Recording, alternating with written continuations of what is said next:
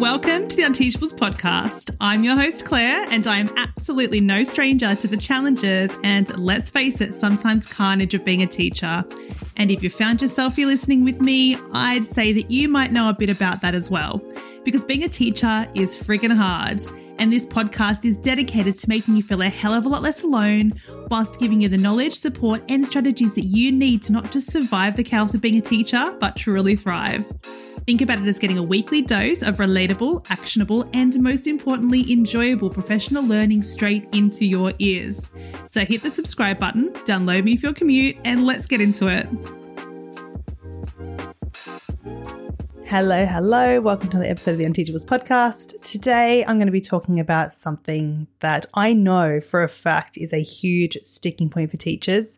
And I know because, number one, I get so many questions about this in the work that I do and all the rest of it. But I also speak most about this to staff and workshop this and guide teachers around it. There's just a lot of work in this space that needs to be done. And it's when students say really inappropriate things, or really problematic things that are misogynistic, things that are homophobic, things that are racist, or anything else that, is really problematic. And I know this episode is really important as well because it's actually something that has been particularly difficult for me and triggering for me. It's something that I've had to work a lot through myself with a psychotherapist who was able to contextualize these behaviors. I know that a lot of other female teachers I work with, the things that are still said make me feel like kind of tight in the chest, but I know that a lot of other female teachers that I work with really struggle with this as well. But yeah, I think about these comments and they still make me feel really anxious and angry and all of the things because we're human beings, and that's just because we're teachers, it doesn't mean that automatically all of a sudden we're able to, really be able to be on the receiving end of these things and be fine with it. So I used to really go into bat with this stuff and really fight against it. And I used to really allow myself to lock horns because it is something that's personal and triggering. But after working with a psychotherapist, I was able to kind of start to contextualize these behaviors. I was able to see where they were coming from and how to actually work with them. But of course, this means actually working with them. And what I was doing at the time in response to these types of comments and behaviors was working against them and letting myself get really worked up. And there was really no middle ground. Either I was getting so worked up by it that I was fighting against it and I was yelling and I was getting really upset and all the rest of it. Or I was just saying I just didn't have the capacity. So I was just saying, that's inappropriate and just moving on with the lesson because I physically and psychologically couldn't go into bat and I couldn't deal with these things. And the response, if I did get really worked up about it, I don't even want to say the kind of things that students have said before. I'm sure that you can use your imagination and come up with things that your students have said, thinking about things that, in the past have kind of come up and happened. But things, I don't even want to say it because it could be quite triggering for people who are listening and have gone through different things. So I'm just going to leave it there. But let's just say at the time of one of the things that I'm really thinking about, I was pregnant and I was going through quite a lot. And this is one kind of example that I'm thinking of. But anyway, so comments were made. When comments are made like this, what can often happen is students then say things like, it's just my opinion and I'm entitled to my opinion, or we were just joking. So these comments that students make are so personal, they're so triggering, they're so inappropriate, they're so problematic. But because of the kind of day and age we're in with, let's be very honest with you, there are these male figures like Andrew Tate, for example, who are kind of feeding into this misogyny. He's a role model for these young boys. And so we're getting a lot of this stuff that's in, social media, in all of those spaces that students are coming with, and it's kind of reinforcing their beliefs and making their beliefs okay. It's really just saying, yep, you're allowed to have these opinions, blah, blah, blah, blah. He's a top G. So students are coming to school with this context that they haven't had before, and it is fueling a lot of this misogyny that we're seeing in the classroom as female teachers. Anyway, so that's another aside. But So even though we're not strangers to the odd inappropriate comment here and there, what do we actually say? What do? We need to do something, because even if things are said in the context of a joke, the worst thing possible that we can do is to ignore the comments or do exactly what I did in the past and just say that's inappropriate and move swiftly on. So what to do about them? I think it can be very difficult as well when we aren't, like, it feels like we have to be the voice for other minority groups or other groups who are being discriminated against, and it can be a little bit of a minefield. I think it's really, really important to upskill ourselves in being able to talk about these issues, talk about these things, reach out, read books, research, and I think it's our responsibility to make our classrooms as safe places as we possibly can, and that comes with us taking responsibility and knowing more about this stuff and knowing how to address it. Anyway, so just say a comment has been made and it is really misogyny. I'm just going to speak about this through the lens of misogyny, because a lot of our young boys, as I said before, because of the day and age we're in, because of the type of role models these boys have online, like Andrew Tate, who luckily has been, put in prison now for the horrible things that he's done against women. I don't know if you guys know who Andrew Tate is, but he is I think he's an ex-boxer. If you haven't heard of him before, then you're very lucky. You can just give him a Google. But he was popularized on TikTok by saying all of these outlandish things and really kind of speaking to that really like toxic masculine energy about women needing to be the ones who are in the kitchen making sandwiches and that are just there for, the sex and all of those things. So like he was really damaging in the things that he said about women. But again, really normalizing things like domestic violence. But the way that young boys especially responded to him, because he was, apparently very rich and, had a lot of influence, they saw him as this top G character. So what was happening, and I don't know if it's still happening now, I've been out of the classroom on maternity leave for 6 months. Let's hope that things have shifted a little bit. But what was happening is boys were coming into the classroom and saying all of these horrific things about women, about their peers, about girls. And then when we're trying to address it with them, they were just saying things like, nah, it's just my opinion, like everything's okay here. This is normal. This is what, I believe in, so you can't say anything against it. Or I would get worse things like, shut up, you're a stupid woman and all that kind of stuff. So it was very damaging, the kind of beliefs and things that came forward from this particular kind of, role model that they had in this person. I know he's not the only role model online that does this either. I know there are a lot of different kinds of people who would be perpetuating these kind of beliefs for our young boys. But anyway, another tangent. The point is our boys are coming into school, so I'm going to be talking about this from a lens of misogyny. So just say if they say something really misogynistic, immediately name the behavior and the views for what they are. Ensure that the student knows that you're going to be following up promptly and properly at the first available opportunity. It's so important that we make a big deal of this. We make it a thing. We don't just gloss over it and say that's inappropriate and move on because we're uncomfortable, which is so easy to do. So privately approach that student and say, what you've just said is really homophobic or really misogynistic, really violent. I need you to know that this is very serious, and we're going to be talking about this more after the lesson. Something to be mindful of. It may not happen, but if it did, in my context, it does happen quite a lot because of the higher needs of my students. But a big issue here is that some students will make a thing out of it.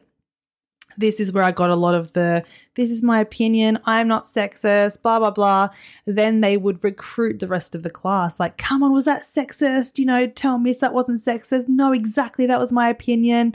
So they're getting all of this social feedback and backup, and that can feel, as a teacher, very disempowering. So if that happens, try to keep it cool, don't engage with it, and just move on to the next steps very calmly. Don't chuck a Claire and get really wound up by it, because that's the worst thing you can do, because when we fight fire with fire, they're going to escalate it. They're going to say things that are even more damaging. They're going to say things that trigger us even more. So really calmly, take a deep breath, move on to the next step. So the first thing, immediately name that behavior, address them, tell them why it was problematic, and then move on. The next thing to do, we need to make sure that our classrooms are islands of safety in amongst all of this stuff. So ensure that any witness of this or any victim of this is safe and knows that those views or behaviours are never acceptable and that you're going to be an advocate for that. So when appropriate, maybe saying to the whole class, I need you to know that I will be taking that very seriously. It's never okay to say things like this. Or approaching a student who might be a victim to explain, that's not acceptable. I acknowledge that's not acceptable. Are you okay? Is there something that you need right now? Just know I'm going to be dealing with this. You have to know that I will be dealing with this appropriately and I will be dealing with this seriously. But are you okay in this moment? You need to go have a drink, whatever. So number one, immediately name those views. Number two, really make sure that you're reinforcing that safe space for students and making sure any victims or witnesses are safe and they know you're going to be taking that seriously. Sometimes students don't know that we're dealing with it, and you'll hear a lot from students like, oh, but they never get in trouble. I'm the only one that gets this. I'm the only one that gets that. It's because they don't actually see the work that goes into what we're doing. So being really clear with other students, yes, I'm going to be following this up, could be really important in that moment. So number three, once you've done that, you need to then have a discussion with the student and explore the real harm of these views and the behaviour and educate them around the deeper issues. I would always like to come from a place where we're assuming the best of our students. Oftentimes they are a parrot for, again, the things that they see around them. They're just taking on board all of those things and they're repeating them. And I think the best thing that we can do is not come from a place of this is a bad kid, this is a sexist kid, he's awful or she's awful. I think really coming from a place of, this student actually doesn't understand why that was so serious and they don't actually understand the real harm that these comments can cause. If you have done my That'll Teach 'em course or the masterclass Real Consequences, Real Change, this is where you would follow your transformative talk roadmaps in this particular discussion. So, for example, pulling a student aside, keeping them after the class just to make sure you can speak to them privately. Speaking to them in front of everyone's not going to work because, again, they'll just get heightened. They might escalate things. They might say things that are even worse just to kind of save face in front of their peers. So make sure it's a really private conversation. And you can say things like, do you understand why the things you said are serious and never okay? And if they say yes, can you explain that to me then in your own words? Can you, go through that with me, why it might be, not a good thing to say? You can ask them, who do you think these comments hurt and why? How can you make that right? You can ask, can you explain what misogyny or racism means? And if they can't, can I explain that for you? And this is a really great place to be able to teach them the skills they need or the knowledge they need to be able to move forward with it. And then hopefully break that cycle a little bit and break down those barriers. True discipline, I think I've said it a million times, but true discipline means to teach. It doesn't mean to punish. It doesn't mean to disconnect. Discipline means to teach them. And if they're saying these things, then try to look at it. And this is how I've flipped it for myself because it is quite challenging. I've tried to flip it into an opportunity to teach a student, a young person, a future adult to conduct themselves in a way that's better in society, in a way that's less harmful in society. And it gives us an opportunity to do that, as hard as it is for us in the moment. So in the moment, in the lesson, you've told them it's not appropriate. You've ensured any witnesses or victims are safe and know they're not appropriate. You've had a discussion with the student, now exploring the real harm. You're trying to get down to the heart of why they've said that, if they understand why it's problematic, if they understand why it's dangerous for them to say that. And then once that's done, if appropriate, inform your safeguarding or welfare team. Have a collaborative discussion with the parents or carers. There might not be a safeguarding team at your school, so think about who that person would be. There's always a safeguarding lead at your school. There's always a designated safeguarding lead, even if you don't have a whole team around it or a whole welfare team. So make sure you're speaking to that person or those people if it's appropriate to do so, because it is a safeguarding issue if they're saying these things. So just flag it with them. And I would definitely flag it with a parent or carer because that reinforces how serious you're taking it. You could say something to them on the phone and it's really important because then the student knows you're following that up and they're going to be taking it seriously as well. So I would always, get on the phone and say something like, hi, Mrs. Brown, do you have the time to chat? I'd love to hear your thoughts and just keep you in the loop about something that James has said today that I found really problematic and challenging. And then once you've had that discussion with the parent or carer, I would really suggest saying something like, it would be wonderful if you could let him know that I spoke to you today so he knows we're taking it seriously and that we're working together on this, and we both know what's happening. We care and we're keeping an eye out for those kinds of things in the future. So making sure that, that's kind of like a wraparound thing for the student.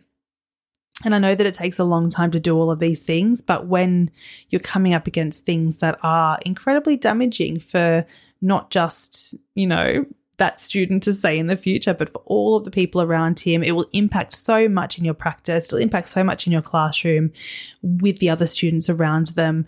It is definitely important to take the time to do these things. And hopefully when you do follow these steps, and just recapping on those steps, number one, immediately name the behavior. So just say a student says something really misogynistic, get back in the kitchen, something like that. I've heard before, I just tell my girlfriend to get back in the kitchen and make me a sandwich. So number one, immediately name that behavior and the views for what they are. James, do you know why that was a really sexist thing to say? That was a really misogynistic thing to say. I need you to know it's really serious. I'm not going to talk to you about it right now, but I'm going to talk to you more about this after the lesson. Number two, ensure any victims or witnesses of the comments are safe and they know those views or behaviors are never acceptable. So just say someone said this around a table and there's, 5 people there. I'll say to that table, the people who are able to hear that comment, I need you all to know that I'm going to be taking this very seriously, because we can't say things like that. It's never okay to say things like that. And if there are people at the table that might have been harmed, are you okay with what was just said? Do you need to go for a walk? Just know I'm going to be dealing with this seriously. Number 3, have a discussion with that student, exploring the real harm of those views and educating them. Education is so crucial in this step. Otherwise, what are we going to be teaching them? If we just punish them, what is going to be happening? We are just perpetuating this in our classrooms. We're putting us as us and them. We're othering this student. And when we do that, we're going to get an escalation in these behaviors. It's reinforcing these behaviors, and we're never going to get that change that we need. So number 3, have that discussion with them. Get them to explain back to you why that might have been harmful. Get them to explain what misogyny is. Get them to explain what racism means, all of those things, and then bust any misconceptions that student has and really explore what the harm could have been in that moment to the people around them or in society in general. And then if appropriate, number 4, inform the safeguarding or welfare team. And this is going to, depend on a whole bunch of things around that student. So, have they said things like this before? Is this a pattern that's being established with this student? Is it just a one-off kind of comment that in your heart of hearts was them trying to be a little bit funny? That changes the context of it. So really thinking about those things, and then have a discussion with the parents or carers, just letting them know, reinforcing how serious it is, and just getting them on board for a chat later down the road. So I hope this gives you a few really actionable steps to take when dealing with this issue. And it is an issue that is a huge one for us as teachers, because it can be such a minefield to navigate. I understand that so deeply. So I'm right there alongside you. I completely understand what it can be like, and I completely understand how incredibly challenging and triggering and just so difficult it is for us as teachers to navigate. So please also just take care of yourself and take some deep breaths and remind yourself that these students, they're just a representation of the context around them, and all we can do, we can't control what they say, but all we can do is try to influence them and teach them in the best way that we possibly can. And sometimes the best way that we do that is by modeling that kindness and that compassion and that empathy. So we're getting them on board for these chats later down the line. So have a lovely day, everyone, and I'll see you next time.